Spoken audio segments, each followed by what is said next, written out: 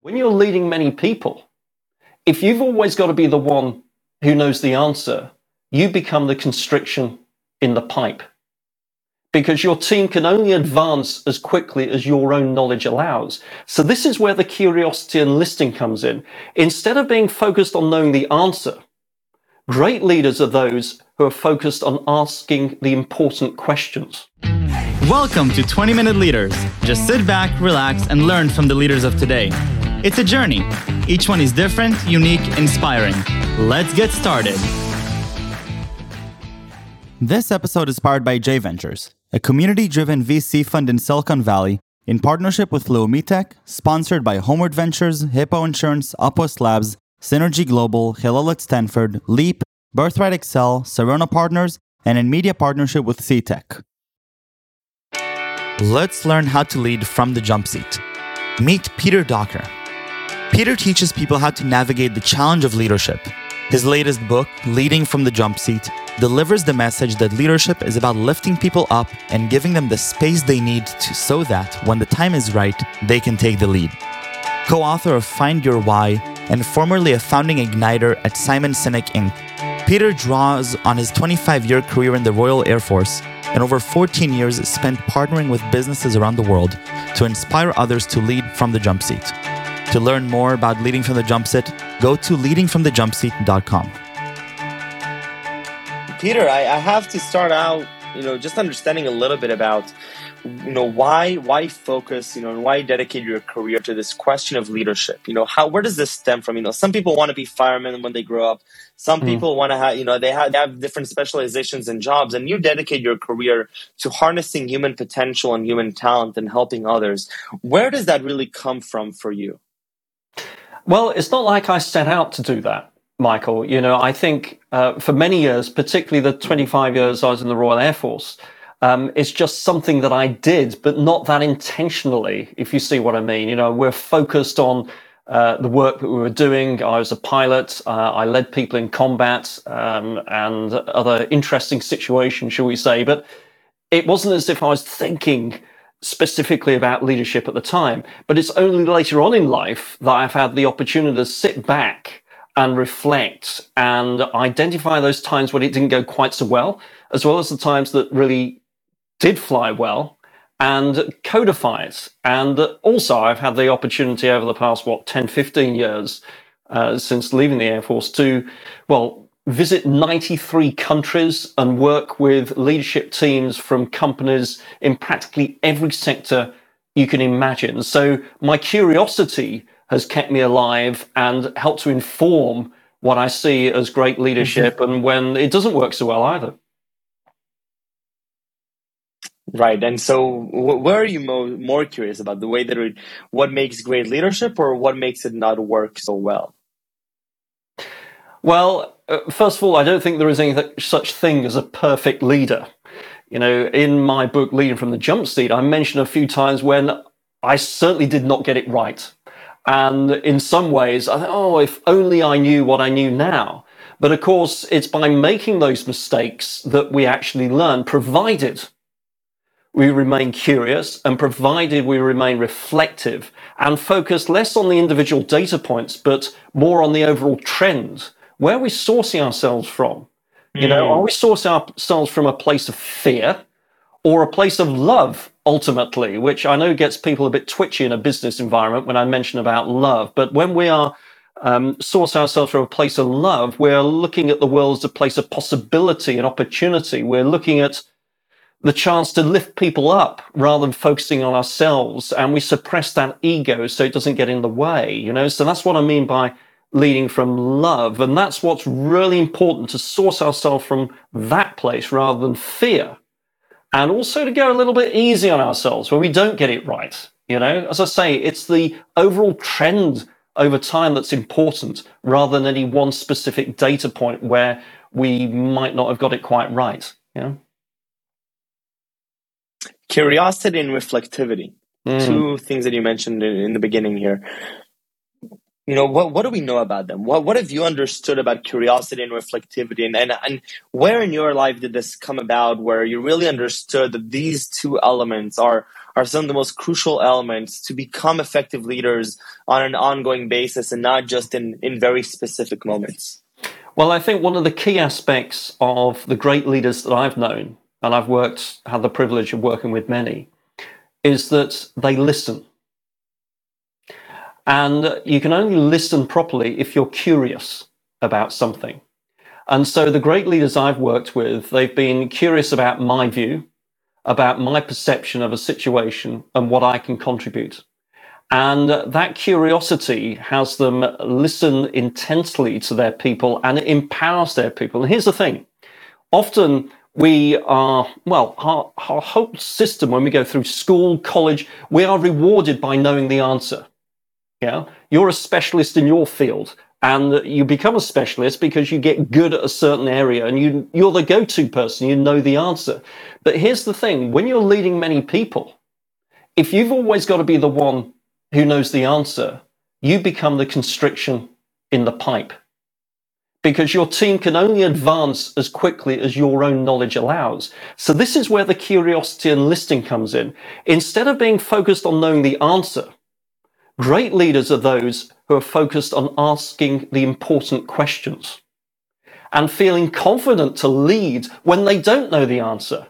Because when you're confident to lead in that situation, you are no longer that constriction in the pipe. And instead, you're leaning into your people, your team, and that collective genius who can step up and contribute to figuring out the answers that you need. And that is why I think curiosity and the ability to really listen to the answers to the questions that you ask is so important in any leader. Now, is this something that can be trained or taught, to be curious, the art of being curious? Because what sounds to me is that it's not enough to just say, yes, I want to know more, but you have to have a really intrinsic motivation to understand and a wanting to understand, especially when, you think you know the answer, but you really do want to know what the other person is thinking, even though you're sure you're right. Is this something that really I can train myself to do better? Yes, I think it is. And it starts with self-reflection. I start the book by taking a deep dive into figuring out what is really important to us as individuals. I'm not talking about latest, iPhone or whatever it happens to be, or paycheck. No, what is deeply important to you? Now, for many of us, that's family. But when we start to dig deeper, there are other things that we can identify that are very important to us. For me, the choices I made while I went to university to study the subjects I did, the reason I studied those subjects was because my parents had both lost their jobs and were very hard up, and I wanted to be able to get a good job to support them and also not to be a burden on them. So that was one key thing that was revealed as something deeply important to me. There's something else that happened as well, which revealed another aspect which is deeply important to me, which is the notion of mutual respect. Now, the reason that it's so valuable to identify those deeply important things to you is that it builds a reservoir of energy that helps you to step forward even into the unknown. I'll give you an example. I mentioned family. A couple of years ago, I had a call from my wife, and she'd been involved in a car accident. I dropped everything. There was nothing that was going to get in my way to going and supporting my wife. Now, I didn't know what I would find. I stepped into the unknown, but I was absolutely committed to moving forward.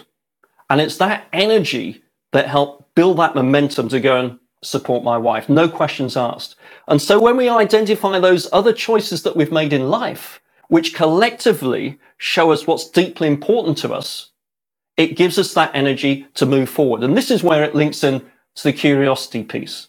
If we are deeply passionate about certain things, those handrails that guide us even in the unknown, then we are naturally likely to become curious because we want to learn as much as we can to solve the challenges in front of us. And when we have that link to that passion, it suppresses something else as well, which is important. It suppresses ego, because ego can get in our way. And instead, we can learn to lead with what I call humble confidence. And that is what we need when we are curious and we're comfortable not knowing the answer, but absolutely focused on asking the important questions. Where do we see this humbled confidence in today's world? What are some examples, either with specific people or organizations that you've observed, figures that really embody this idea of humbled confidence? Well, let's go large. There's a company that I write quite extensively about called ASOS. And ASOS is a British company. It is in the fashion retail business. They are huge. They've got something like 400,000 products available online. They distribute to over 200 countries and territories. Every day they add 5,000 products to their website. This is big. And until pretty recently, the CEO, the guy in charge, is a chap called Nick Baton. And Nick is an example of everything that I write about in the book. And he displays humble confidence. So what is humble confidence? Humble confidence, as the word suggests, is, first of all, let's look at the confidence side. It's about being confident in your own strengths, absolutely resolute about where you're going with your team, your organization, your company, whilst also being ready to make the decisions when they need to be taken. But then the humble side of it comes in. It's having the humility to listen to others, having the humility to recognize that we don't have all the answers, but seeing that as a strength rather than a weakness. And this is how Nick Baton, over the years, he was with the company about 15, I think, grew it from a very small company to a multi-billion-dollar consortium across the world. And he did this by lifting up his own people, by empowering them. And this is a key tenet of what I call jump seat leadership. Jump seat leadership is not about retaining or growing your own power. It's about lifting others up and empowering them. So when the time is right, they can take the lead. And that takes a large degree of humble confidence. What is the most challenging piece of doing exactly what you mentioned? Not retaining, not holding all the power to you, but harnessing it for others and making sure that they're leveraged to leverage this power and to grow themselves and become their own individual leaders. What is the most challenging piece of it? And I'm asking this, as from the lens of a young entrepreneur looking to build my own team pretty soon in a startup scene, and I want all of them to be their own leaders as well. Yeah. I think the biggest challenge, I've already mentioned the word, it's ego. You're calling me from Cyprus at the moment, and many speak Greek, and ego is Greek for I. And ego is generated when fear is triggered. Now, fear is triggered when our life is in danger, and it does a good job. It saves us from the oncoming vehicle because we jump out of the way. But fear is also triggered when our livelihood, our status, or our reputation feels under threat. And when it's triggered because of one of those three reasons, often the reaction can be ego. We close down. We start seeing the world not as a place of opportunity, but as a place of scarcity, where I've got to win at all costs, no matter anything else. It's where we stop thinking about other people and we're focusing on ourselves alone. And the trouble with ego, when it's generated by fear, because we feel our livelihood, status, or reputation is on the line, is that it's not sustainable. Acting from fear is not sustainable. But there is an option. And that option is we always have the choice to choose love, to choose humble confidence. Humble confidence is the antidote to ego. Yeah. And because it comes from a place of love, it is sustainable. It will keep us going even when times are difficult, even when times are very tight.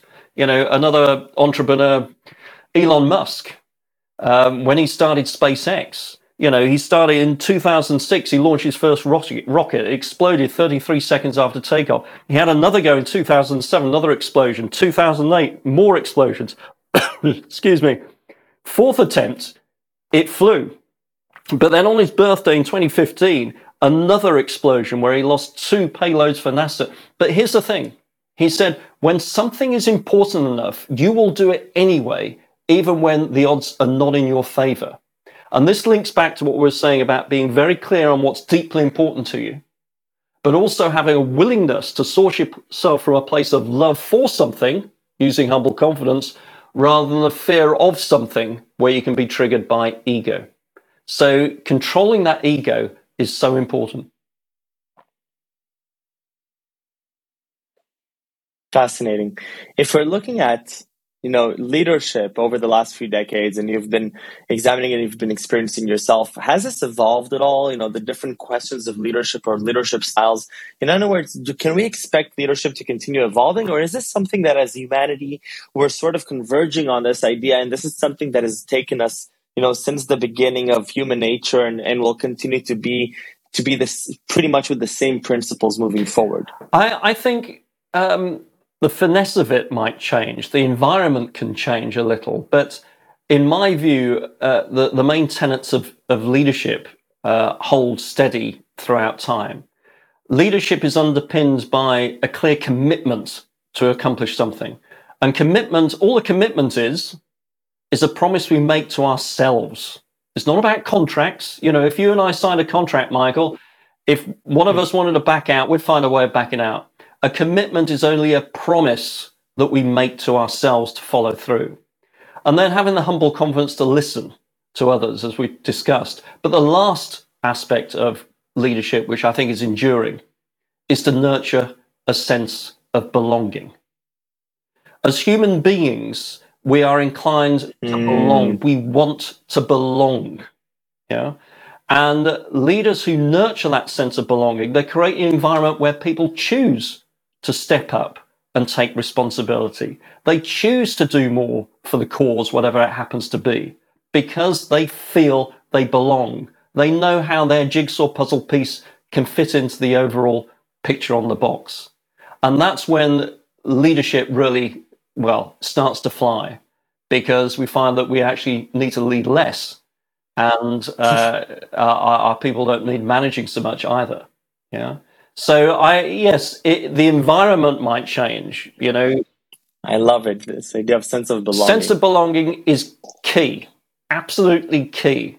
And I love to compress things right down to the simplest thing. I'm a father now. Even if you're not a father, Michael, you've been a son. Yeah. And I think parenting is one of the greatest leadership challenges any of us can face.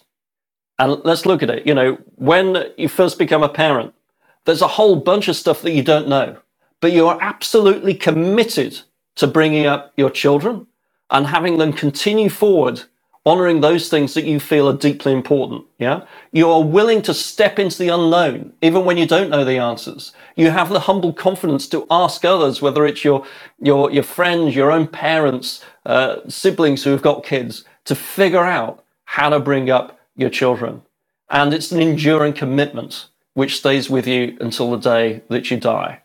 So, I think great leadership starts as a parent, great leadership starts at home, and the fundamental aspects of leadership have not changed over the centuries. Incredible. Peter, I really want to thank you for your time and your energy and for the amazing work that you're doing. Really in the way that I'm saying it, advance humanity and advance, us. And at the end, being a good leader is not just about improving our own lives, but it's about empowering all those around us. And I can only hope for myself to be able to harness some of the things that you're talking about here, like humble confidence and creating a sense of belonging and putting ego aside and being much more curious, but truly, truly curious and being reflective. So I'm taking a lot of these concepts from this conversation, and it was short, but it was very meaningful to me. So thank you very much, Peter. And I look forward to reading the book myself, Leading from the Jump Seat, and the incredible journey that you've been on. So thank you very, very much, and stay safe and stay healthy. My absolute pleasure. Nice talking to you, Michael. Take care.